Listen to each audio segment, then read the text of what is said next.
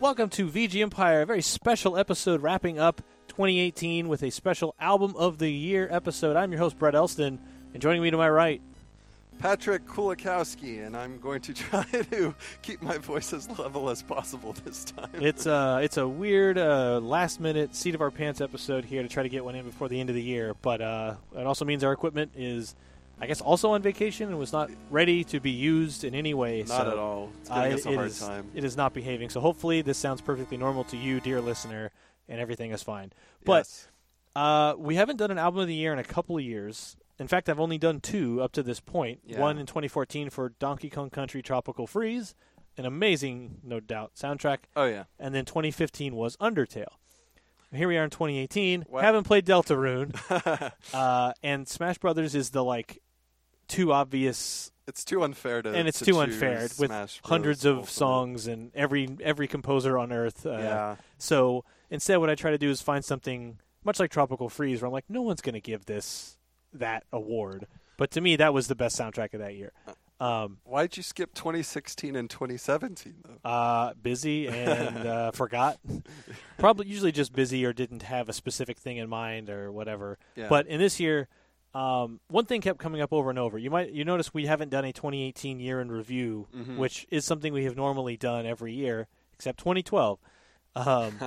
But in this case, we just didn't have the time, right? Like, just people were in and out of the office or in and out of town because of the holidays. So it was very difficult to try to find a time when we could all actually record that. We still want to do that in January. It'll just be the weird year where we didn't do it in December. But when we were looking at what songs would we include what games would we include in a year-end wrap-up, Right. one thing we were both like, oh, yeah, Bloodstained for sure, no doubt. Absolutely. And then when it yeah. came time to even think about, well, what songs? And I'm like, the whole soundtrack. frankly, every song in the game, because the composer list for this thing is insane, and It is. it's not quite the Smash Brothers unfairness level, but it's still Ippo Yamada is your Yep. main composer, I think, on the main game, the full Bloodstained console version that, as of this recording, is still yet to come out. Right. It's been something. I know it's going to happen. Like it has to happen for. Oh, it'll happen. Because they did it. Inti Creates released a Blaster Master Zero soundtrack, but that was like fairly quickly after the game came out. Whereas here we're still waiting patiently / impatiently. Yes. Well, yeah, waiting for for a soundtrack release of this game. But Yeah. I mean, on the main game, the Bloodstained Ritual of the Night. Right. I think that's- Ippo Yamada is supposed to be the main composer for Oh, that. I'm sorry. Yeah, you're right. He's one of the main composers. And for that. Yeah. so what happened was that game was kickstarted in 2015, May 11th, And just for VG Empire Date Masters, the episode that had just come out was VG Empire 93, Avengers Audio, because Avengers Age of Ultron was about to come out in theaters, and we did an episode about the Data East beat 'em up and other games. Important note, the next episode came out May 27th, Toshinden 2. So Man. that's a banger if I've ever heard one. So definitely go back and listen to the Toshinden Hang on, episode. was it 2014? 2015. 2015? This was 2015? Yeah. You're right, the Toshinden one was 20. Holy crap. It was. I'm getting my 2014s and 2015s. It was a good year. That's crazy. And then after that was Double Dragon Diatribe, where we were at E3 together. Yeah, that's right. With Tim Turry, before either of you worked with me at Capcom. Nuts. The days of our lives. Yeah. But so what happened was they kickstarted. Koji Igarashi left Konami and started this Kickstarter for a game called Bloodstained: Ritual of the Night. Right. An obvious, homage / like I'm going to do my own thing of the Castlevania games. I remember it was teased by swordorwhip.com. Oh, and really? people could vote sword or whip. And it was very vague. And it used weird. 8-bit graphics. And It does sound familiar. And Iga-san was his face was like plastered in pixel art form on the website, asking the user the question to pick. And I think that was whichever got the more votes was what the main character of Bloodstain would use. And I think Sword won out, which kind of annoyed me as a classic like, all right, Castlevania fan. It's like, okay, clearly Symphony of the Night over, like 16, 8-bit, 16-bit Castlevania. Or like Portrait of Ruin, I guess. But yeah.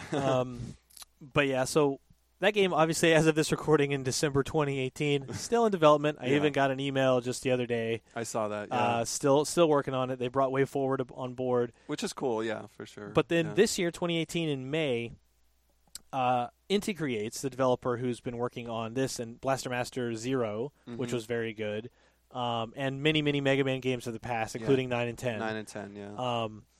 They released Bloodstained: Curse of the Moon, which was an 8-bit, again, an obvious Castlevania 3 homage. Yeah. Where you pick different characters and go down different branching paths. It is basically the sequel to Castlevania 3. Yes, Dracula's with Curse. obvious, like, Alucard, Grant, Sypha. Sypha, and Trevor analogs.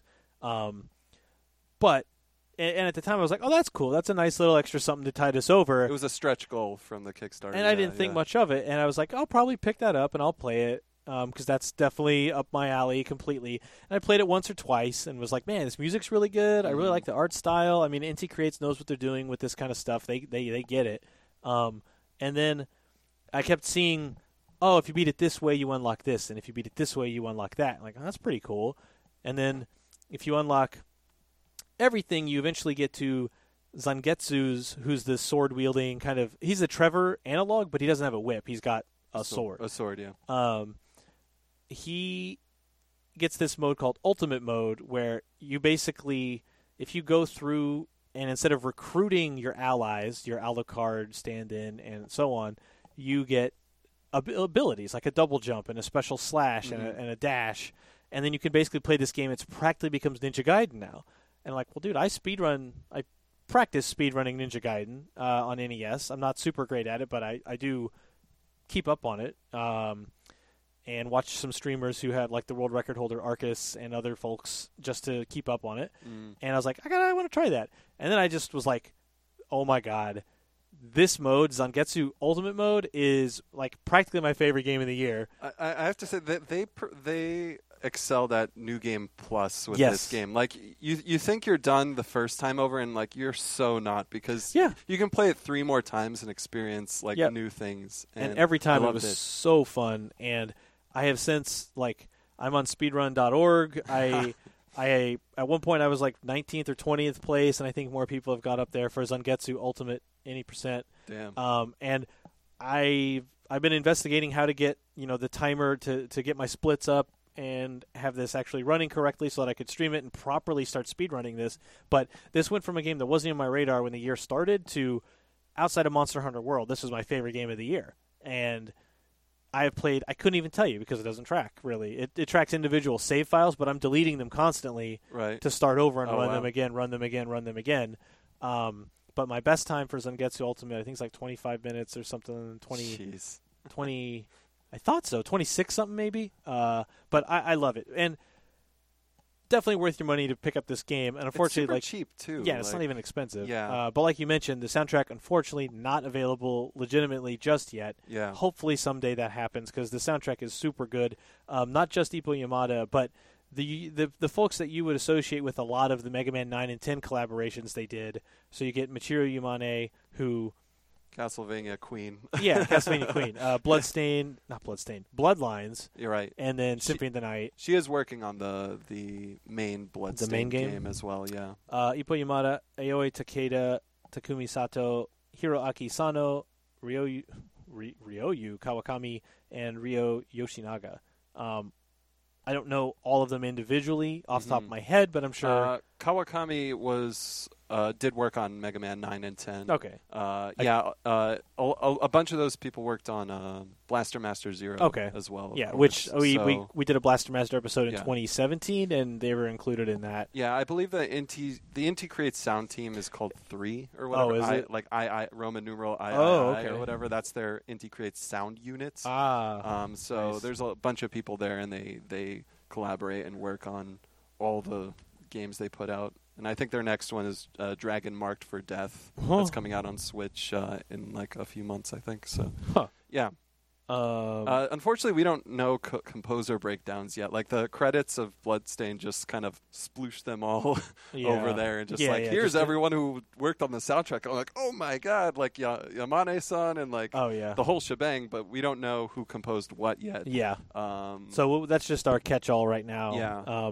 Also, the industrial air conditioning just kicked on, so if you can hear that, I apologize. But we'll go into a couple songs really quick. We're going to the first 3 batches. We came in with the title screen. That's super gothic and fits this kind of stained glass motif that the game always has of, well, that aesthetic, right, of like stained glass, churches, and that's, I think, the main character, Miriam. That's kind of her thing. Yeah. But yeah. The stage 1, the moment I heard it, it wouldn't leave my head. I would focus a lot on like the drumming of it because it's actually pretty dope, and I would just hop on my set and just immediately like drum to it because it was so satisfying. I think that song is kind of like that's how you do a stage 1. Oh yeah, an intro stage. Yeah, it's theme. a great intro stage. Yeah, it gets you in the mood, pumping. and it's hitting all the right gothic tones that you want, and it's really energetic. Moonlight Temptation. Yeah. After that, we're that going snare roll, man. That's my favorite part.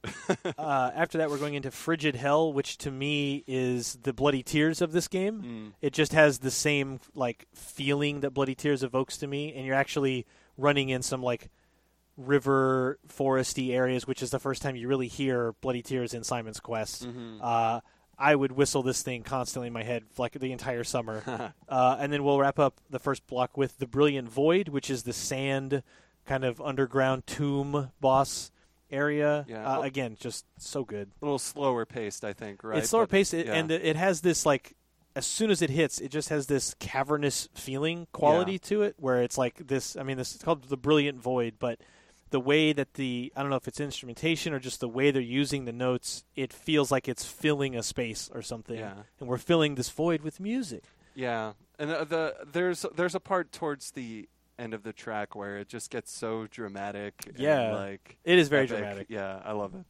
So we'll do those 3. This is Moonlight Temptation, Frigid Hell, and the Brilliant Void from Curse of the Moon.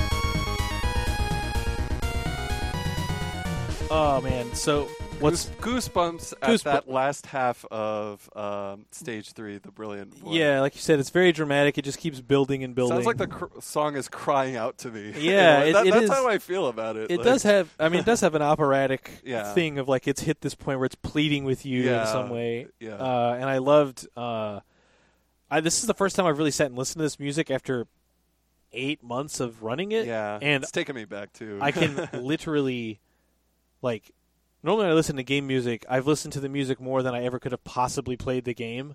In many cases, even RPGs where it's like, I put 70 hours and finished FF7, but like I have probably spent more than 70 hours listening to that music over the last 20 years. Right. But what I don't, we killed it. We spent just enough time. The air's off. But with this, since I'm actively playing it even to this day, like speedrunning it over and over, I hear, and because your speedrun should be pretty consistent, right? Like you should hit the same point in the music each time. So when I hear, as I'm hearing the song, I'm like, oh, I'd be here. Oh, there's this stupid spike thing coming up. Oh, this stupid jump I have to make. Jeez. Like I just keep picturing that.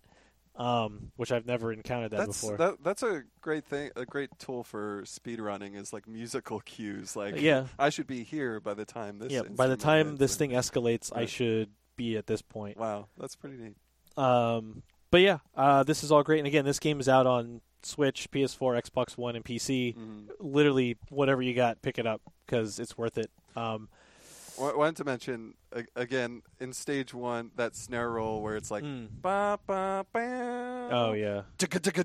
I love that part so much. Right it's simple, but like it just pumps me up every time I listen to it. I love it. Yeah, it's a great one. And I've gotten to the point where, that first stage I can do without any damage and avoiding everything and then beat the boss. But that song is what, like, it's a very amped up, like, let's go. Very good driving song. I have to say, as a non-speedrunner of this game, just casual player, the only one critique I could give about this game is just that character death. Like, so the way it works is when a character you can switch out any character at will, right? Yeah. But if one dies, you don't have them again unless they all die. They all die, or you finish the stage, I guess. Maybe. But I didn't. Yeah. It was always a bummer to have the wrong character die, and then you get to a point where like, oh, I can't reach this like side area because I needed them, so I might as well just get a game over and start again fresh with all the characters again. So it is pretty forgiving. You get a lot of lives. Absolutely. Yeah. Continue wise, it's fine. It just bummed me out when I'm like, darn, I wish that guy didn't die. And unlike, say, like the Zero series or even Mega Man 9 and 10, I feel this is, and all coming from the same developer, Inti Creates, I feel like this is pretty generous. Like, if you just stick with it, you'll finish it. It's tough, for sure. Yeah, it's tough, but I think it's realistic. It is. In a way where, you don't need to play this 100 times to get it. It's like if you played NES games and you want to finish this, you'll probably finish it. I never raged as I would have for Akuma Jo Densetsu or Castlevania 3. Yeah, which is a lot tougher, I think. Oh yeah, I think so. Yeah, I think so. Yeah. And then I did do everything and get all the different endings and the different variations of save everyone, recruit some, and kill the others, kill everyone, every variation of that. But once you do that and unlock the ultimate mode, I have not played the 3-character version of that game probably since June. I really enjoy the 3-character version without Zangetsu. So at first I like that too, where I'm all these other characters are more interesting to me. And then once you unlock all his abilities and he can dash, double jump, and charge display, I'm like, oh, this is Ninja Gaiden now. This is why I came here. Right. It's pretty dope. But it's good, and I love that the third boss of the Brilliant Void is this like giant ghost made of money. Yes, and there's a giant money pile behind him. That's one of my favorite boss fights. And then you kill him, and then the illusion is gone, and all the money is skulls. And it's like money is bad. Oh yeah, and every boss has like a final kill move. They have a death throes thing where they're dead, and then they do one last thing, and it does. The damage seems to scale I've noticed that. Yeah. I don't think you can actually be killed by it. Right. Because I feel like at some point in all the times I've played, I had one hit left and then got hit by their thing. And didn't die. Yeah. But it's a fun, like, oh, crap. Yeah, it's definitely like, oh, my God. What? Especially like this, like the boss we'll get into in a second. I think stage 6, maybe stage 7, where it's like the Phantom of the Opera laser lizard book reading guy, right, and he lowers himself and closes the book. He has a great one where he like dashes all around the room, like totally a Mega Man Zero style boss. Right. And then he just like X crosses you, and you're like, I'm dead. I remember that. Yeah. And I swear he's never actually killed me with that. It may be that somewhere in there that actually happened. I think it's just the game devs psyching the player out a little bit, like psych. Yeah. We'll go into 3 more songs. Yeah. This next one is my favorite song of the game, "Blasphemy Unto Heaven." Yeah. And I just like it because the others are a little bit more fast-paced. This is definitely slower and has a more like treacherous tone to it. And I remember just thinking it had this like anthemic rock vibe to it when it hits this like main hook, or right before it would go into what you would consider the chorus of the song. Right. It just has this quality to it that I was like, man, this just sounds like such a belted-out, serious rock song. And I was streaming it one time, and someone randomly said, like, oh, it reminds me of Faith No More. I remember you telling me that. And I told you that. And I'm just like, because for some reason I get an epic vibe off of it. Okay. And not and again, I don't listen to enough Faith No More to make that, but this person said that. So I'm like, well, maybe I don't know how they arrived at that. But it somehow when I heard it, I'm like, yeah, that one part. Are you talking about that da, da, da, da, da, da, that part? Yeah. Okay. Yeah. Sorry for my voice cracking there as I terribly. Yeah. It's very dramatic. I can sort of see that, but yeah. But I get if you as someone who actually listens to a lot of their music, all of it. Yeah, and met most of the band members. Crazy enough. Big aside. But after that, we'll do Sunder the Night, which is the last stage on the main map before you go off to the final phase of the game. But this is a song. It takes place on the boat, this rickety old wooden ship. And if you played the free sample that they put out in 2017, the alpha or beta or whatever, it might have been 2016. I don't even remember. I played it on Steam, and we streamed it back in Laser Time days. It was cool, yeah. But yeah, this song, I believe, is straight up just the song from that demo, but done in the Famicom style. And I'm very certain Michiru Yamane did this track. One. Yeah, and of course it's originally from Bloodstained Ritual of the Night, like that beta, alpha version, preview build or prototype. And then they transplanted it to the Famicom style game, VRC6 style. Which, speaking of, I was actually pondering this with you during the break, just like. I'm very curious, and maybe we'll find out when the soundtrack's finally released, whenever that happens, is did they make this soundtrack with Famitracker? Because like what Jake Kaufman did for Shovel Knight, because the instrumentation-wise it's very similar between the two. He composed Shovel Knight and ensured that all the music, it was done in Famitracker, but he made sure that this could be played on an NES if, like it had the cartridge space to handle all the music on there. But, no extra superfluous instruments that wouldn't belong on a VRC6 chip, that kind of thing. So I'm wondering if they have the same approach with this one, because it sort of sounds like it does, but it's hard to pinpoint. Yeah, exactly. It's hard to know exactly. Like, oh, that's one layer too many. Like, I don't know exactly. Yeah. And after that, we're going to go into Defiler of Taboos, which is that stage 7 track, which has the Phantom of the Opera Electric Lizard guy. It's a great final boss, and it actually has, as of this recording, the only real, at least in my run, the Zangetsu any % Ultimate, the only real skip where you actually go out of bounds in the stage, and like there's like you damage boost off this thing, get up to a ledge you're not supposed to be on, jump in the corner, and the game's like, what are you doing? And you basically like navigate out of bounds. Really? And the game spits you out later in the stage. That's so cool. That's very Zelda speedrun style. It's very like when I saw that, I was like, I can never do that. But then I just watched a tutorial and then I practiced it. Like, oh, I can do this. It's not hard at all. So let that be a lesson. If you're watching, actually, Awesome Games Done Quick is every January, and as of this recording, we're about It's about to happen. Yeah. And then Summer Games Done Quick is every summer, usually July. So you get one in January and July every 6 months. When you see them doing some wild skips like that, especially 8-bit games, 3D games, like when you watch the 2016 Doom speedruns, you see what they're doing. It's like, what is happening right now? But a lot of the 8-bit stuff, it looks very complicated, and some of them are extremely intense to pull off. But then a lot of them are, just practice it a few times, and then you get a feel for how it works, and you can reliably pull those things off. It just takes a little bit of practice. But we'll do those 3 songs. This is Blasphemy Unto Heaven, Sunder the Night, and Defiler of Taboos.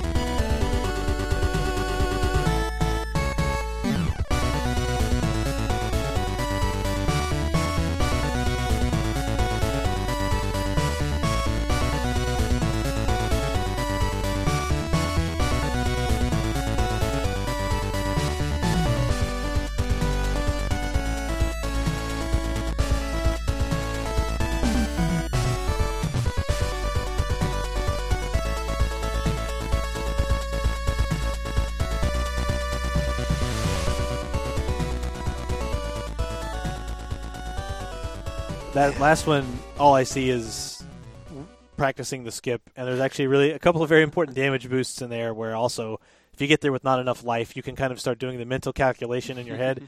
Oh, I don't have enough health to do this thing, to do that thing. So this run as it is kind of over, but I could still try to finish it out just to see where I end up. Pro tip to speedrunners: listen to the game's audio. Don't be putting on your Three Doors Down mixtape. Yeah, you know me. I love listening to Kryptonite and whatever else. But that's at this really point, he should be singing "If I Go Crazy." Yeah. But yeah, I love this game and the soundtrack, and this is far from the entire thing. But we don't want to just sit here and play the entire thing. Sorry, going back to stage 4. That's another one where that reminded that someone of Faith No More or whatever. Yeah. That's another one that sounds like it's pleading or the melody's crying out to you. But I was thinking, like, listening to the bass backing of that, which I guess would be the triangle sample, if you're speaking NES style. But it reminded me more of the outro of an Electric Six song called "Down at McDonald's." Wow, I only know Senior Smoke, so I don't know. That's a couple years after Senior Smoke, but for some reason it reminded me of that weird combination there. But it is what it is. So Son of the Night is probably one of the most Yamane-esque sounding songs. You're talking like it's very melancholy. Yeah. It's got a little bit of that sadness from Bloodlines and or Symphony in there. Yeah, it definitely gives me Symphony vibes for sure. This is just a sampling because, of course, we don't want to play the whole soundtrack, but encourage you to pick up the game. Through the course of playing it, you'll encounter not just these songs, but many others, character themes, different ending themes. I know you specifically mentioned a track, Nightmare of the Cursed Ones, where definitely check that one out. You end up, it's slightly spoilers of how you get there, but like very spoiler. That battle is really cool. It's a very awesome. good last battle. Yeah, it's like full of these scripted moments, but the way they tie into the gameplay are so cool. Yeah, it is. It's so well done, and that's we have why to be vague about it, but it's like so cool. Like Monster Hunter World, my game of the year for obvious reasons. Like been a fan for a while and just love it, and kind of couldn't be happier with World. But Bloodstained is like right up there, and I probably put almost the same amount of time into Bloodstained as I have Monster Hunter. And I'm in a weird love triangle for game of the year between Monster Hunter World, Celeste, and Bloodstained. Curse of the I did Moon. like Celeste. Yeah. That was this year. That's crazy. It came out the same time as Monster Hunter World. Oh, it did, because it was like that, and like I swear, like Iconoclasts came out around the same time. I think so. And I almost got that, but I got Celeste instead. Anyway, lots of great games. Hoots. But we'll go out with the credits theme from Bloodstained, Curse of the Moon. But again, pick it up, and VGEmpire.com, where you can follow along with all of our episodes. Obviously, you can listen on iTunes, other podcast services as well, and VG Empire on Twitter. And I appreciate all the comments you guys leave on the page as well. For sure. And maybe by the time people listen to this, hopefully I'm meeting you or hanging out with you at MagFest. Or maybe you're listening to this after. I don't know, but very excited for MagFest coming up. 2019. One of these days, I'll make it out there. One of these days, Brett. Yeah, one of these days. Tim and I always tell you about how incredible it is. But I if anyone on this earth should have been there by now, I have no excuse. VG Empire panel. I know people want it. What would I do? What? Literally anything. People will go and see it. I'm gonna sit here and I'm gonna build. Like my first thought is I'll just I will construct and edit a show live or something. I think that'd be cool. Actually, and you just watch me, like, no questions, no interaction. You're just gonna watch me edit a show. Anyway, end credits, Bloodstained. Thanks again for all your support throughout the years, and we'll see you next year.